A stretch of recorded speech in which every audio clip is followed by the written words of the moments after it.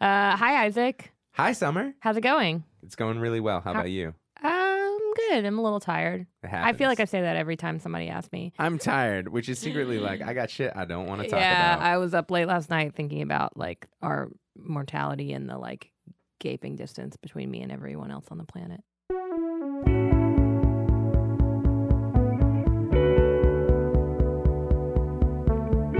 My name is Summer Ann Burton. And my name's Isaac Fitzgerald. And this is The Tell Show. Bum, bum, bum, bum, bum. Ba-da-da-bum, bum. On the show today, we're going to have the amazing poet and writer Saeed Jones. We have the pleasure of calling him a coworker, but he's a pretty fucking incredible guy. It's the best. And Saeed is going to talk to us about letting go. Letting go can mean so many different things to so many different people, but it's something that we've all experienced, whether letting go of a loved one, of a friend. Or if you're me, it's something you've never experienced because you're incapable of letting go of anything. All of the feelings I've ever had in my life are just stacked up inside my body.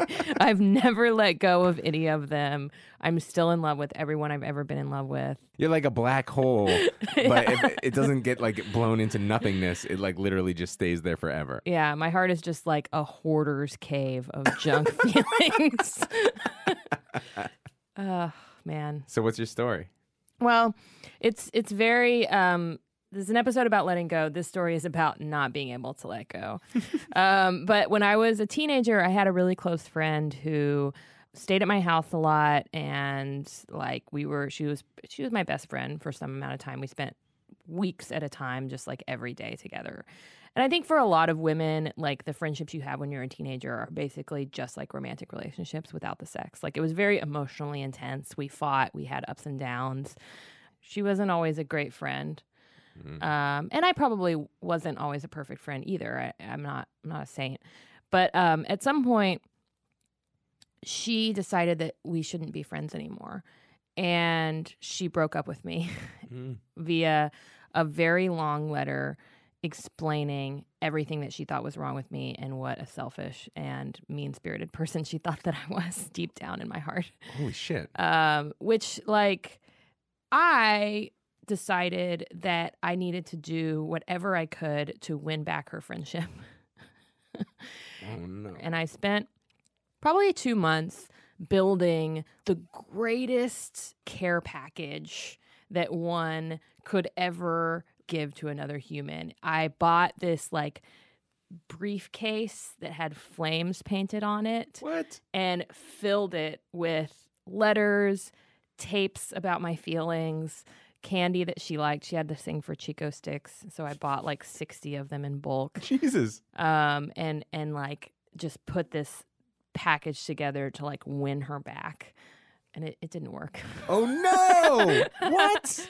I still couldn't let go. I never let go of it. I don't think I've let go of it now.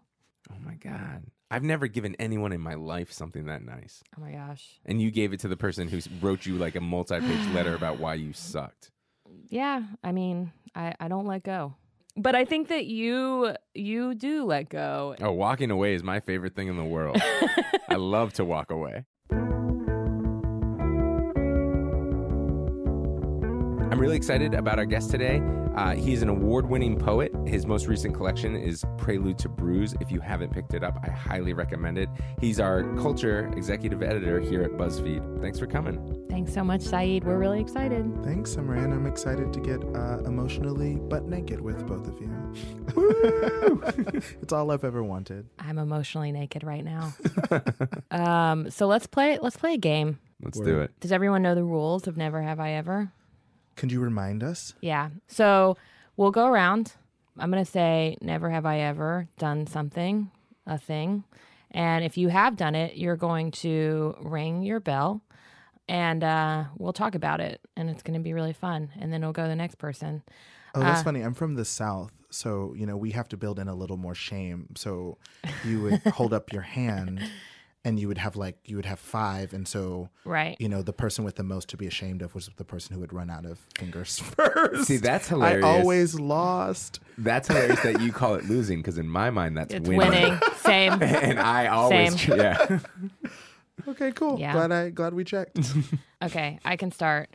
Never have I ever had sex in a body of water. 2 bells. How was it? You go first. I have had sex in many bodies of water. Love them all. I used to work 10 miles off the coast in New Hampshire on an island with no cops, no roads. And all we used to do was have sex in the ocean. And then on our days off, we would go into the port town and go have sex in hot tubs. Sounds great. Oh, yeah. This counts as sex for sure. It was a swimming pool. I was in the 5th grade, and there was an era in every, I think, gay man's life in particular, where straight girls will misread signals, and that was me. And I didn't know, I wasn't out, so I didn't feel comfortable being like, I'm not into girls. So I would have a lot of these kinds of moments. And I was at a pool party, and a girl was like a little older than me, and started giving me a hand job, like in the middle of this big pool party, and no one else could tell. And I didn't know what to do or say. And it was now that I've had, many hand jobs, though, the bar is kind of low for hand jobs, because really at the end of the day, who wants a hand job? No one wants them. They're always perfunctory. But it was horrible. Like, it hurt. Oh, like no. she was older than me. So she was like old enough to know, like, hand jobs are a thing you do when you corner a vulnerable young man in the water. But she thought you should like squeeze the guy's dick like as much as you can. And she thought my like wincing and everything, because people couldn't see what was going on under the water, was me like enjoying it. And of course I was like trying to survive heterosexuality as best I could. So I shouldn't be squeezing dicks? Don't do it. Don't do it. No. Wow. Learned a lot. I mean, I will have sex in a body of water if that body of water is like a pool of lube.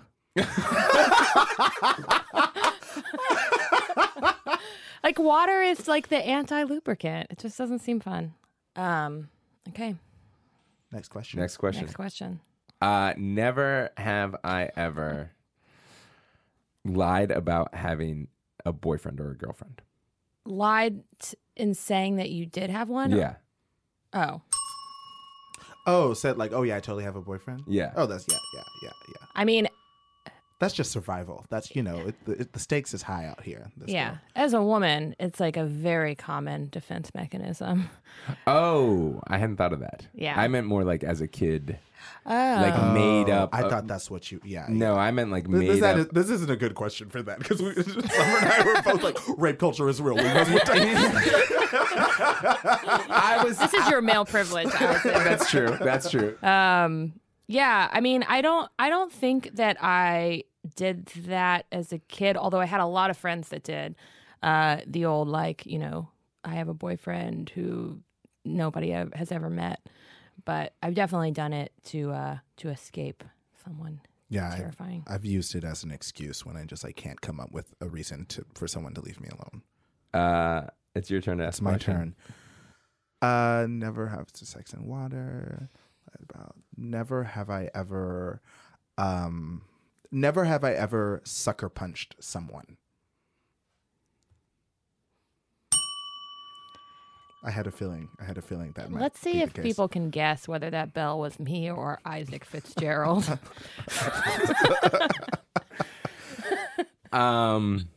Sometimes when you're fighting somebody and they're bigger than you, and I want to make that very clear, it's only when the cards are stacked very much against you that it is okay to sucker punch somebody. But that said, that is not how I sucker punch somebody. When I sucker punch somebody, I sucker punch somebody at a bar for just a terrible reason. I was drunk, and they were being loud and belligerent, which one might say I saw a little bit of myself in them. Oh. And I walked up to him and I said, "Look there." Like, I was so drunk. It wasn't even like, check out that hot girl or anything like that. I literally was just like, look there. He looked, I punched him and walked out of the bar. It's like you're living in an alternate universe from Summer and myself. Like, I wish can't even imagine a scenario in which I would need to do that. I was young and I was dumb, but I wish there was like some story of like this big guy. Right. But I was young and I was dumb. The Isaac Fitzgerald story.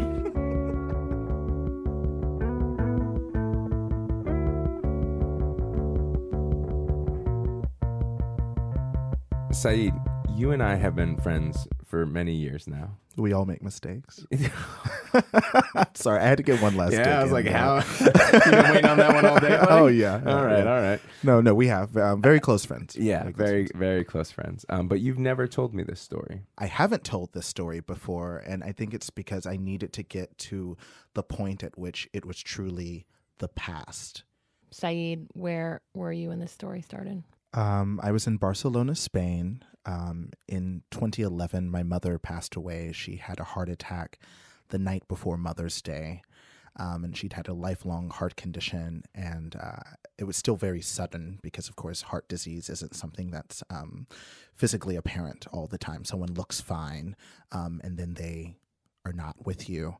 And a few months after her passing, I went to Spain and was there by myself for a couple of weeks, and I stayed at a hostel, and it was a very sociable, small but intimate, but like sociable hostel. People had dinner and lunch and spent a lot of time with each other, which was nice. But I didn't tell anyone why I was there. I would just say, "Oh, I'm a writer. I'm just visiting." Yeah. Why were you there? I was there because the kind of initial phase of grief was over. In terms of being in the hospital and the funeral and, packing up my mom's apartment and, kind of that phase where you're very busy. And then you enter the next phase, which I think is actually really difficult. It's the phase when everything's quiet and people aren't calling on you constantly to check on you, and you just kind of have to deal. And I just didn't know what to do. I had left my job because it was just too much. I'd been teaching high school. My mother, was the closest member of my family, to me. We were just so close. We spoke every day. And so that was, perhaps the most difficult experience with grief I will experience in my life. Did you have siblings? Did you come up together? I was an only child, and my parents divorced when I was in kindergarten or so. And my father was mostly out of the picture for most of my life. So, it was, I was on my own. And up until that point in your life, it seemed like it was very you and her versus the world. Oh, absolutely. Absolutely. When I was growing up, I think both though it wasn't an ongoing conversation, but my sexuality and being queer, was clearly an increasing tension in the family that pushed me away from our extended family, from like my grandparents and uncles and aunts. And my mother practiced Nichiren Buddhism, and that for our very conservative Christian family was a major divisive issue. So by the time I was in my mid-20s, I would maybe visit family if she asked me to. And so I felt a bit orphaned by grief. And you had been. And I had been, absolutely. She was gone. Yeah, she was gone. There's no euphemism. So I decided to travel. I've always loved traveling. My mom worked for Delta Airlines for several decades. And, I was like, let's go. We always wanted to go on an international trip together, and we weren't able to. So I bought a ticket. And so I get to Barcelona, and I just wasn't ready. And this is something you just live with for the rest of your life with grief. Like, it will come up, right? People will ask, what does your mom do for a living? Or where do your parents live? And like you are just going to have to find a way to work through that conversation. I wasn't there yet. So I would just say, I'm a writer and I just always wanted to see Spain, which was also true. On one of these days, friends from the hostel and I, we went to one of the beaches, and the beaches are just gorgeous, just absolutely beautiful. Like, I couldn't even handle the view, you gasp. Can you try to describe it to me? Sure. I mean, it's I drew when I was growing up a lot with color pencils. I would just like spend a lot of time drawing color pencils, and the ocean was the color blue that you would pick, when you were a little kid. It was that jewel blue, and the greens and just everything. And you kind of go, this can't be real. Like, water actually can't look like that. Right. Especially living in the New York City area, right? Like, the Hudson is not this color blue. The water is gray. Alas, we're lucky if it's gray. So yeah, it was gorgeous, and I was with these friends, and we had sangria, and it was so bright. And at different moments, we would like kind of break off, and some people would go swim out. And so, I at one point just kind of got up and headed out into the water and swam. And I remember noticing that the waves were almost seductive. Like it was almost kind of like a deceptive calm. It looked very beautiful. There weren't a lot of, white crests, but it was like, whoa, this is actually kind of intense. And, you kind of go with it. And then the beauty and the serenity of the surrounding kind of made me even more relaxed. And then, eventually I ended up being much farther out in the water than I intended. This is almost like a fairy tale. I feel like the enchanting That's what it power felt of like. the ocean. Yeah. And I think I was, certainly at that moment in my life, when you're grief struck, which is how I kind of call that phase of my life, you're really looking for anything to make you feel safe again, to make you feel whole. And so I think one of the things, you begin to do is you begin to search for something to create a sense of peace, to create a sense of wholeness. And, the beauty in Barcelona, I thought would be it. And so I'm out there and I'm just in the middle of the water and I'm probably somewhat drunk. And I realize I'm really far from shore. And I'm also starting to realize I'm tired. Like physically tired, but also like deeply emotionally, like existentially exhausted. I'm just over it.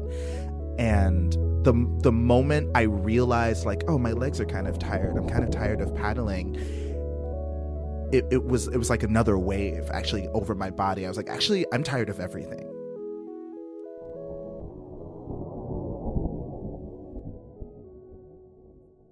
My name, Saeed, means happy and fortunate in Arabic, and my mom put a lot of thought into that name, and we always were talking about happiness and how happy, that's who I am. And so in grief, I felt like I wasn't even who I was anymore. I couldn't feel this way and be Saeed. And so I'm just thinking about this as I'm just like kind of putting less and less effort into swimming. And then finally, I'm just kind of debating back and forth, and I'm just like, why not just let go? Like, why not just stop? Like you are really, really tired and you are alone in your family, and people commit suicide all the time because of grief. And I kind of had made up my mind essentially that I just wasn't going to put any effort into it. And I felt like that was a compromise. And by the time I like totally let go, and I remember like feeling my arms like kind of hit like, the sides of my body, and I just let my legs drag. And I'd been, many, many yards out into the water. The moment I did that, that's when I felt my toes brush against the sand.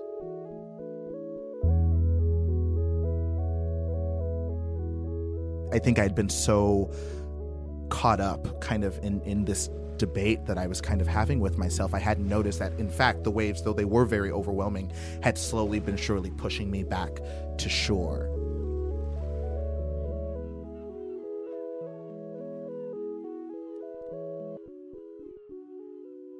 And it was actually the second time in that period of months that I had thought about very seriously killing myself. I know Isaac, I've told him that story before.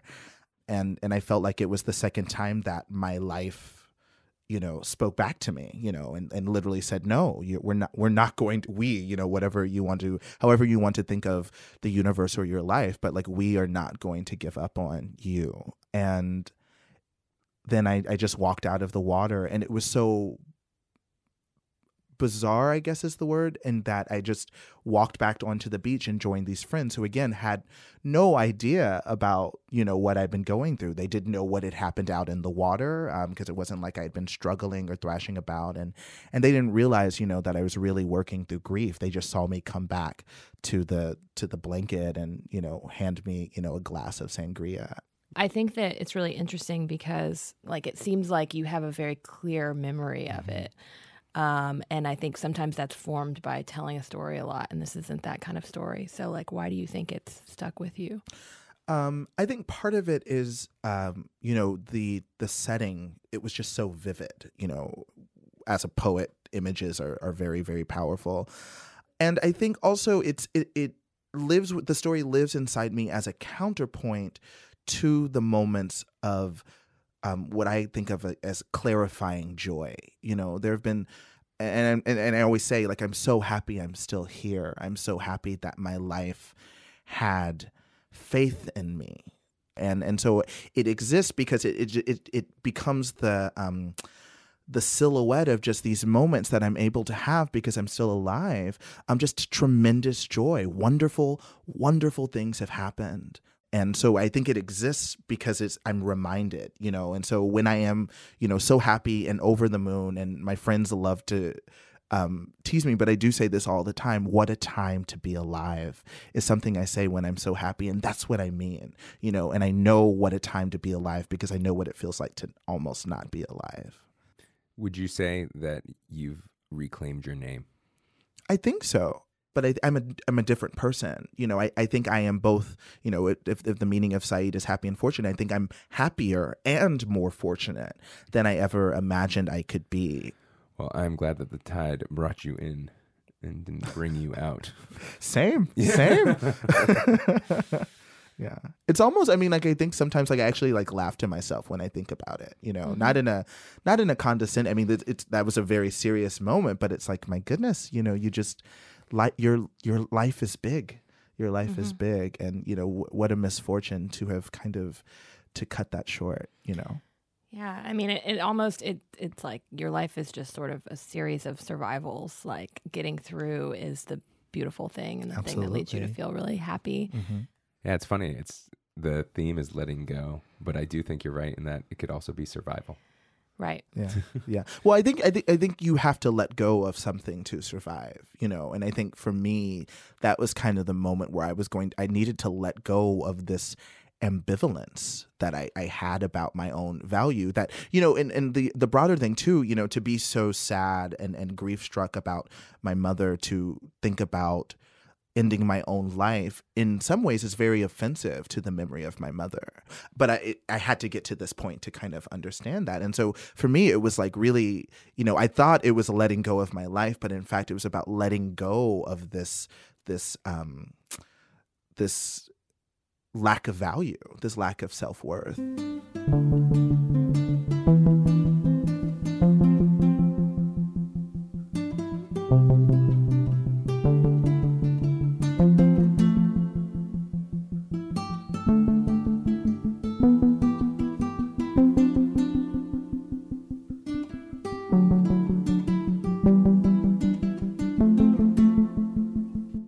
Okay. Is it time? It's time for the thing.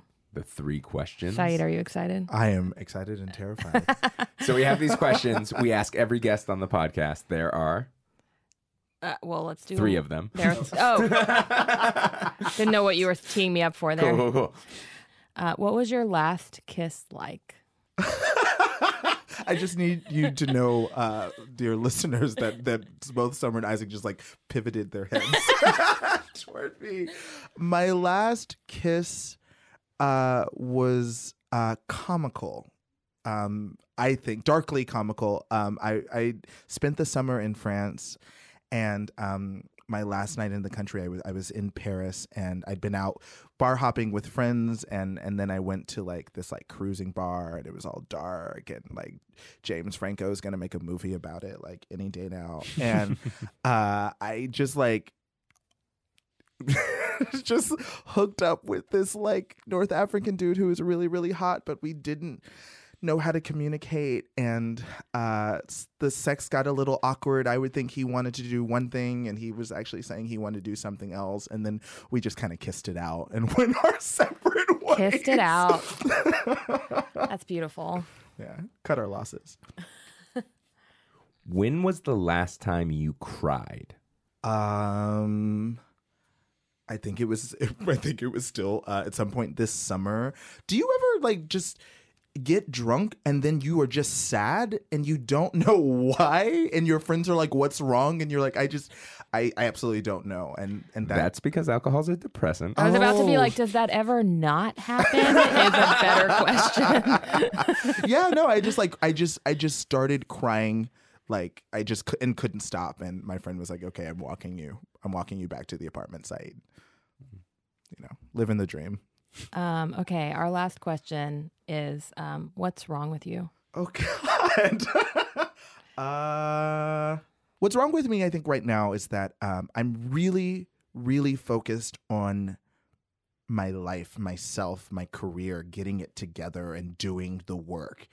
And so the problem is that then I forget that I'm living aside other people and I have friends and I should check on them, and they do not exist to serve my mission. That's not what my friends are here for. And so what's wrong with me is that I'm actually having to actively work on that and not take my friends for granted just because I'm so focused on what I'm trying to do. Damn right. And Isaac can say that because he's one of my best friends. Saeed is an award-winning poet. His latest collection is called Prelude to Bruise, and he's also the executive editor of Culture at BuzzFeed. So you can read him online as well as at your favorite local bookstore. Thank you so much for sharing that story, Saeed. Yeah, thanks for being a guest. Thank you, guys.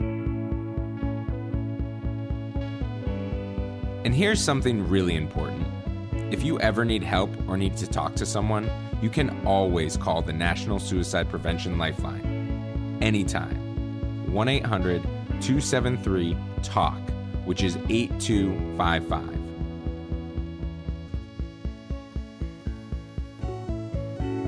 Next time on The Tell Show, we're going to talk about long distance. We sent producer Julia Furlan out on the streets to ask people if they think that long distance relationships can work. Do long distance relationships work? Sometimes it depends on the situation. They don't. Long distance, no. I've never tried it. It's incredibly difficult for all the reasons you think it's going to be difficult, and then more so. Trust is a mother. And guess what? I can't trust nobody that's in Florida. It's a vicious cycle. It's not going to work out. You're destined for disappointment. I think it's all about trust and loyalty and love. Anything can work. Don't even tempt yourself. Don't get started. I am currently in a long-distance relationship. It's working because it keeps Spice going. Like, he don't get on my nerves. Okay, so my wife and I were in a long-distance relationship for about 1.5 years. She left the college town we were in. She came back to New York. It did work. You know, we talked on the phone a lot. We talked, like, on the computer a lot. And, you know, TMI, like, you know, she'd come and we'd fuck a lot. And I'd get a lot of UTIs and eat a lot of cranberry juice. So, you know, like, that might have been the only down point of being long-distance, but we made it work. Well, I'm a widower. And I don't know if you would call that like long distance or whether it's actually a very close relationship. Like, because I do feel like I'm somehow in touch. And it's funny, I don't feel like I'm missing anything.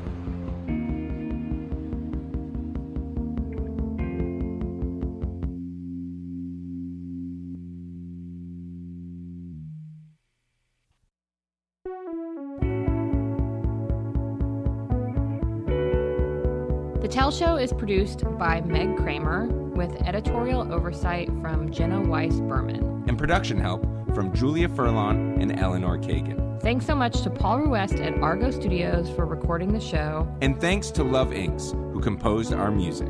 Please email us anytime at thetellshow@buzzfeed.com. And don't forget to subscribe on iTunes. We'll be back with another episode next week.